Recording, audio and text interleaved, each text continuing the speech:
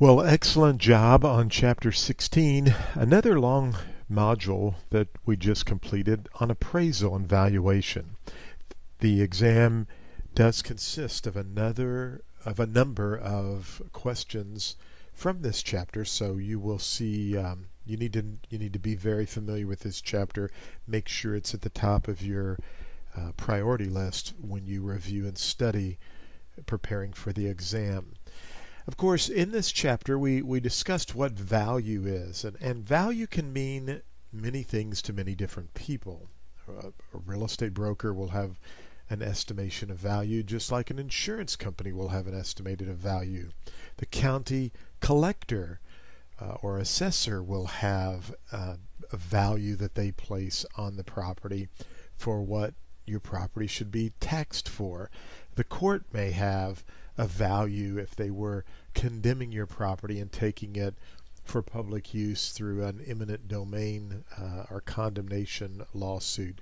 So value can mean many things to many different people, but we need to understand that for value to exist, we need to remember the acronym DUST, D-U-S-T.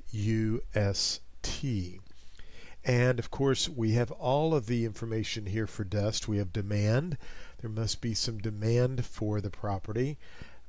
Demand also affects the kind of value real estate will have. 20 acres in the example in your book in the middle of nowhere will not have the same kind of value that 20 acres in a downtown city or next to a major highway might have. For anything to have value or real estate to have value, it has to have utility or some kind of usefulness. And of course, scarcity is another characteristic of value. We all remember what happened to many of us remember, I should say, years ago when Cabbage Patch dolls were very popular, but yet there was a small demand. I mean, a small supply, but there was a large demand of Cabbage Patch dolls. You had this scarcity of the product, so value naturally went up. And of course, it has to be easily transferable for real estate to have value. So DUST is a good acronym for you to remember, just to check through the items that, what kind of demand is there for this? Is there some usefulness or utility? Is it scarce? I mean, what's the supply and demand for the property? And can you easily transfer it, or transferability? So that is a good acronym for you to help remember the various aspects of value. Now, we also talked about market value and market price, and you can see some information right here on the screen and in your textbook. You need to understand that both buyer and seller are typically motivated. They're well informed. There's been some considerable amount of time for the real estate being sold to be available to the open market. Payments are made in cash or comparable financial arrangements, and there's no special financing involved. I have a property I just listed last night, and I showed the property today to a potential buyer. If the buyer was to make, which they did, a low cash offer, and the seller was to accept that, we may not want to, we may have to make some adjustments. That may not actually be what we would consider market value. Why? Because this little bullet point right here, has it been on the market for a considerable length of time? The opposite is true.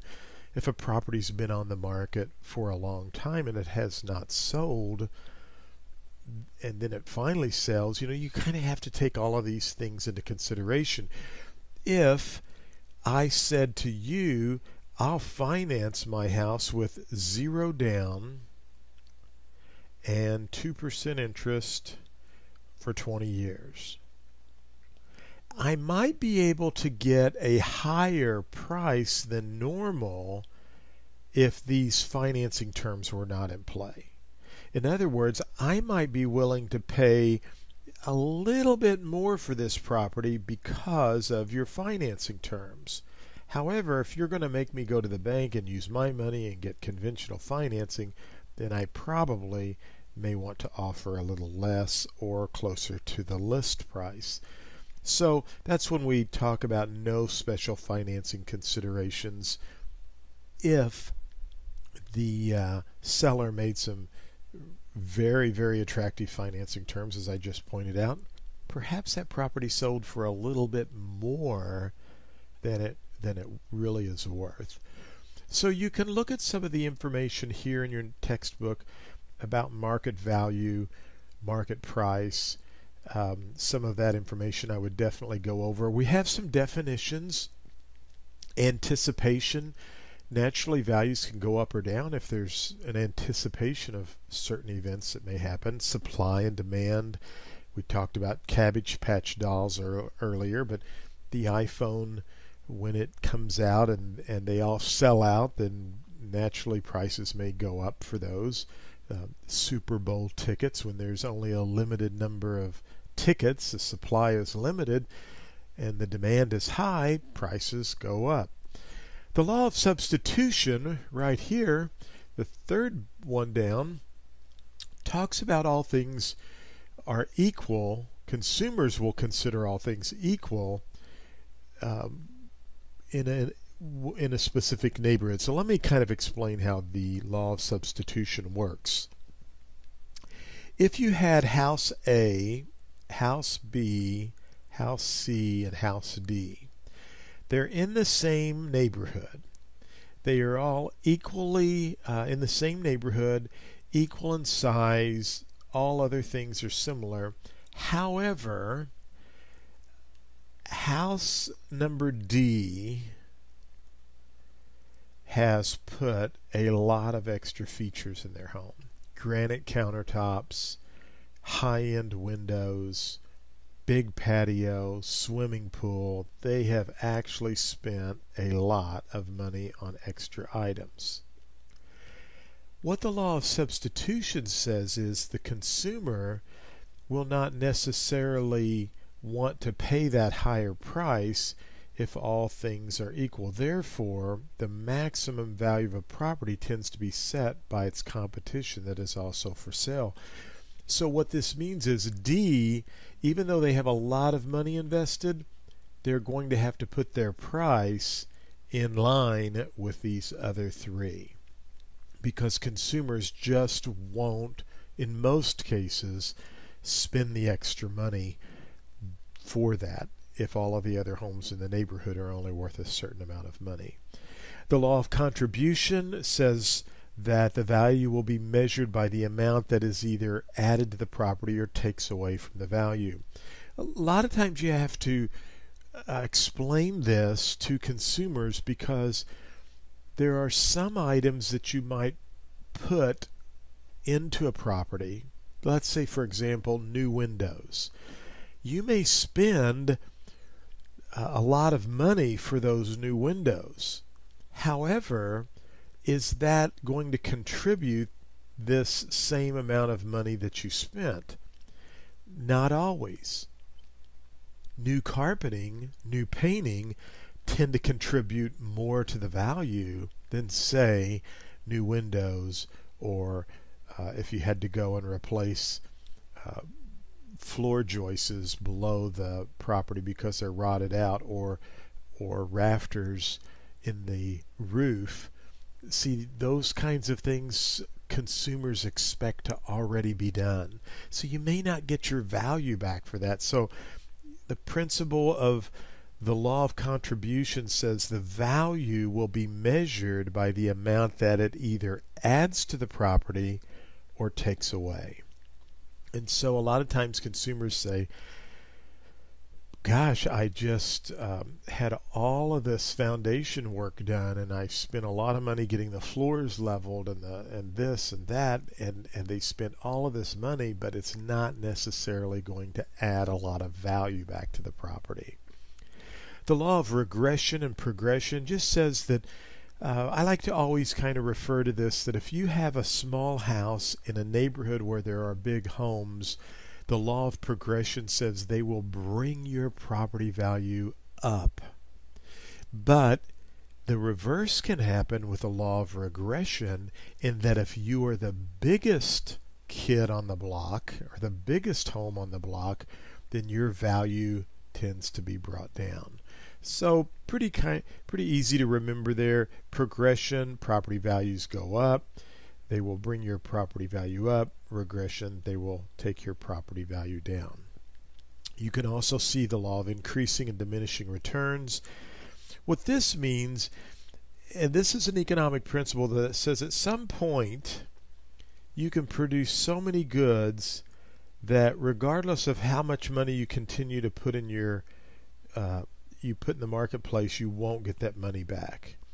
And this is a good example that kind of goes along with this law of contribution. You know, we talked about, or actually let me go back up here to the law of substitution, where consumers will pretty much substitute the property.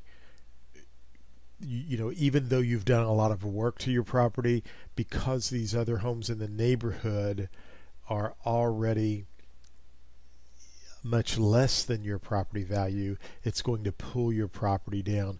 Well, the law of diminishing returns, increasing and diminishing returns, says that you can keep putting money in your house, but at some point your house is only going to be worth so much money in that area.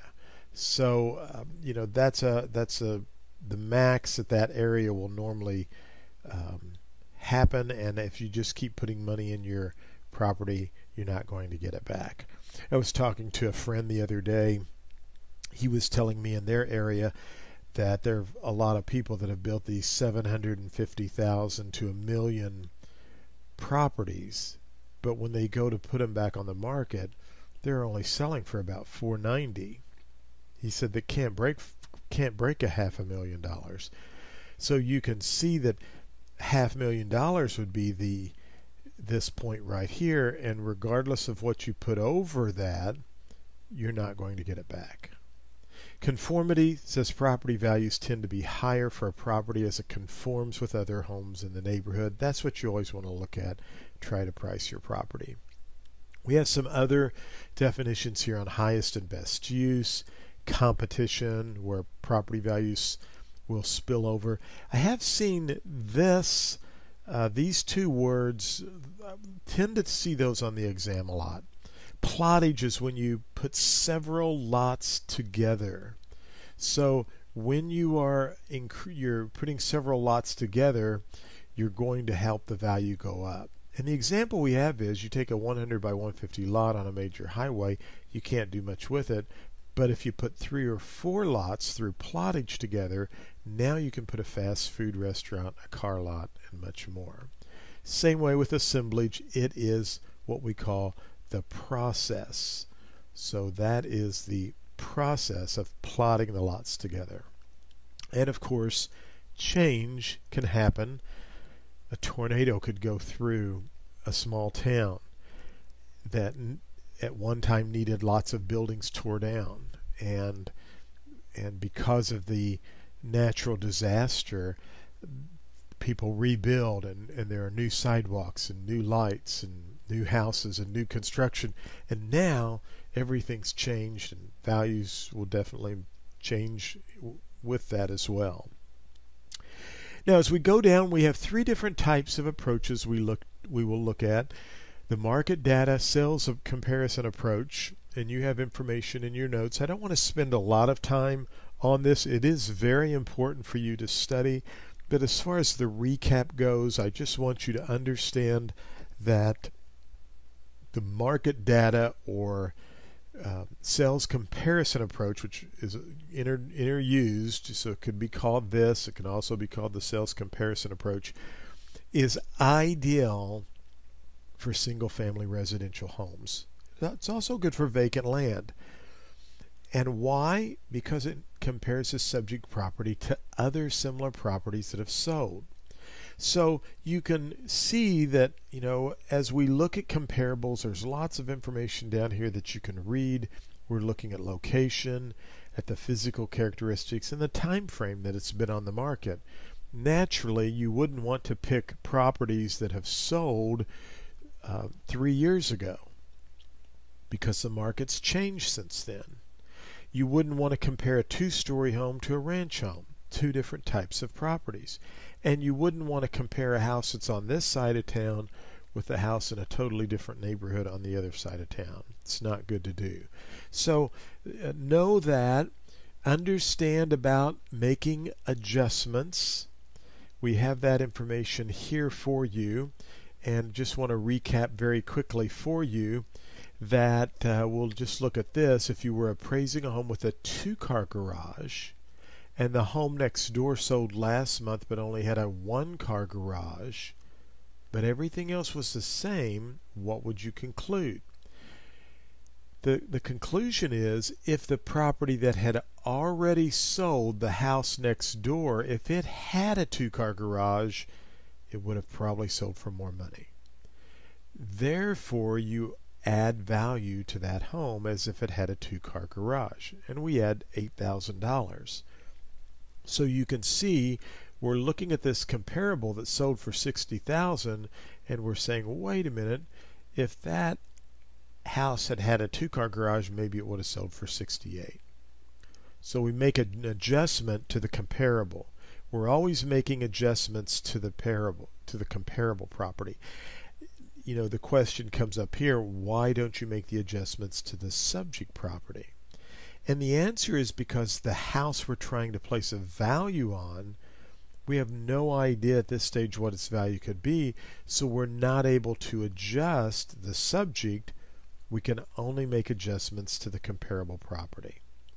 So I have a little item here for you to remember. If the comparable's lacking a feature, then you add. If it has more, you would subtract. So you want to kind of make sure that you can work through these adjustments. Here's an example. This is our subject property. This is a property you're doing the appraisal on, or the CMA. It's in fair location, but notice comparable number one's in a good location.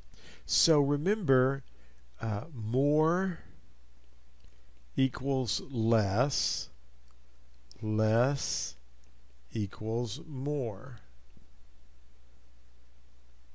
So fair location, comparables in a good location. We always make adjustments to what? The comparables. So more or better, good location, fair location, so more equals less.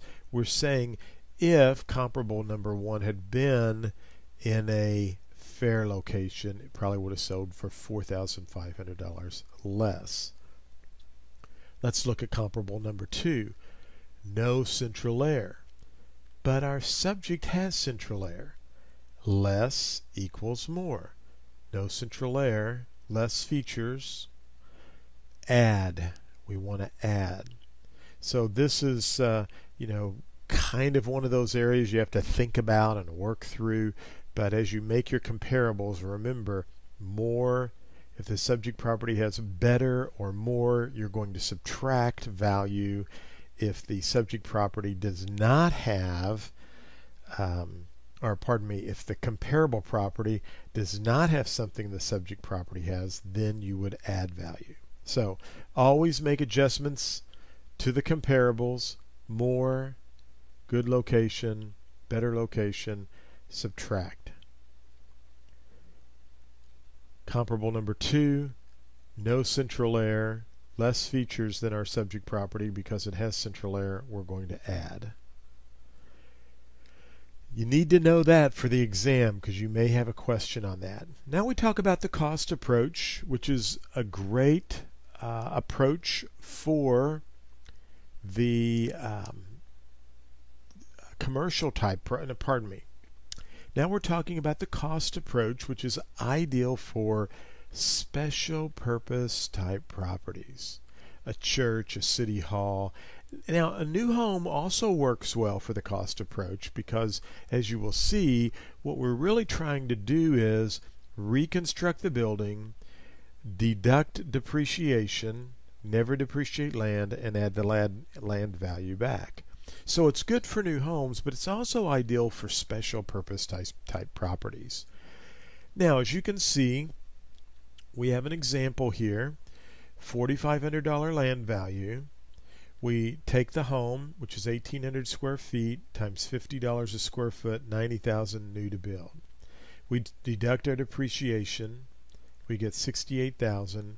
We do not depreciate land, so now we're going to add our land value back up, and we have $72,000 value. That's through the cost approach. Know what these items are here. Again, definitions, very important, will help you pass the exam because they will throw these questions in. This is another good example here, the quantity survey method, unit and place method. Make sure you understand all of these, and also make sure you understand the depreciation forms. We've already talked about this in your class, and again, this is just a quick review, but physical deterioration can fall into curable and incurable, and so you want to make sure that you understand the curable and the incurable side. Also, functional obsolescence, it's outdated materials. That too can be curable and incurable. And then we have external or environmental depreciation. And I always like to remind folks that external or environmental depreciation, you have no control over this situation. It's outside the property lines, okay? Notice that both physical and functional fall within the property lines, but external and environmental fall outside the property lines. So you've got the cost approach, ideal for special purpose type properties and also brand new homes. And then we have the income approach. We've worked through some of these problems already in this chapter, but this is ideal for income producing properties, and you can kind of go through some of the information that's there. Again, remember, with the income approach, we're really looking at the rate of return or the cap rate. So some very good information there. I would know and learn. I would understand how to do the gross rent multiplier, because you will probably see, definitely know you will see some cap rate problems and probably a gross rent multiplier problem on the exam. And then the other definitions we have here, you want to make sure that you know all of these. Very important to know. I'm just going to highlight those. What's effective age? What's actual age? Economic life, physical life. And then know the stages of a neighborhood. I've seen questions on that as well. Very important for you to know that. You have growth, stability, decline, and revitalization. It's interesting. There's a neighborhood subdivision I drive through, and early in my real estate career, that was the go-to subdivision. And so, I remember watching that subdivision go through the growth stage and the new properties. And in fact, my wife and I purchased a home in there and raised our children over there. And we were probably in the subdivision during this stability stage. The growth had kind of taken over and was gone, and they completed the subdivision.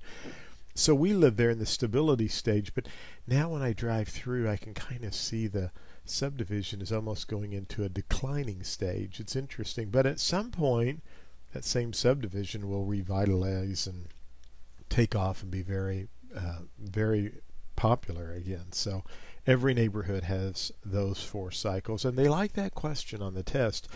And they love this question here. What's the first and last part of an appraisal? Number 1, state the problem. And number 2, you write, the last part is you write the report. Remember that you never average your comps. You always want to put the most weight, and you never average the 3 different types of appraisal values we went through. You want to put the most weight with the type of property you're doing the appraisal on. So if it's a special purpose type property, you're probably going to put most of your weight in the cost approach. If it's an apartment building and you can find some other comps of apartments in the area, that's great, but you're probably going to put your most weight into the income approach. If it's a single family home, you're probably going to put the most weight into the sales comparison or market data approach. Never, ever average. A lot of information in this chapter. It's very important for you to go over, to be familiar with the three various types of appraisal methods, know how to do the cap rate problems, how to do the gross rent multiplier problems. Make sure you understand how to make adjustments for depreciation. There will be some questions on there. And again, they're going to be real similar to properties where they're going to give you information. You're going to have to figure out, was that physical or was that economic? And they may give you, just as a heads up, they might give you a problem with a lot of information and give you depreciation for all three types of depreciation. But then the question asks you for only two types of depreciation. So you've got to be able to look in that problem and say, even though they gave me all three, the question wants to know what was the functional and economic depreciation taken. And so read those questions carefully and make sure you're able to identify what's functional, what's physical, what's environmental, and then go with the correct answer, because I guarantee you answer A is the one they want you to try to go for, and it has all three choices. But answer B, C, or D will only have the two types of depreciation, and that's what they're asking you for. So the correct answer is D. But a lot of people will jump on A because they see all of this depreciation, but they forget to find out, what are they really wanting me to answer? So read the questions carefully. Make sure you are familiar with all of this information. Spend a lot of time studying valuation. It's a very, very important chapter, and you will do just fine on the exam. Well, that wraps up chapter 16, and a lot of ink scratching on that specific review. But you are doing a great job, and after you pass the review quiz that's coming up, you can move on to chapter 17.